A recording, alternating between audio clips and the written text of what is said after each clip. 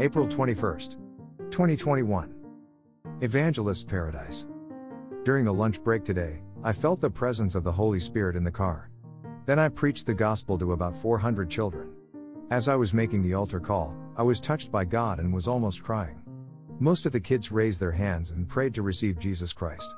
At our last school today, I preached the gospel to about 1,200 students. Because it was a secondary school, I used the story of the birdcage for the first time. When I was making the altar call, I felt the presence of the Holy Spirit, and my arms were shaking. Nearly 1,000 students raised their hands and prayed to receive Jesus Christ as their Savior and Lord. When you see nearly 1,000 kids raise their hands at the same time, you just know that it is not you but God who is doing this. All you can do is praise the Lord and thank Him and rejoice. If you want to see many souls saved, move to Tanzania. At the end of our visit to the school, Simon and I prayed for a student whose eyes were not good.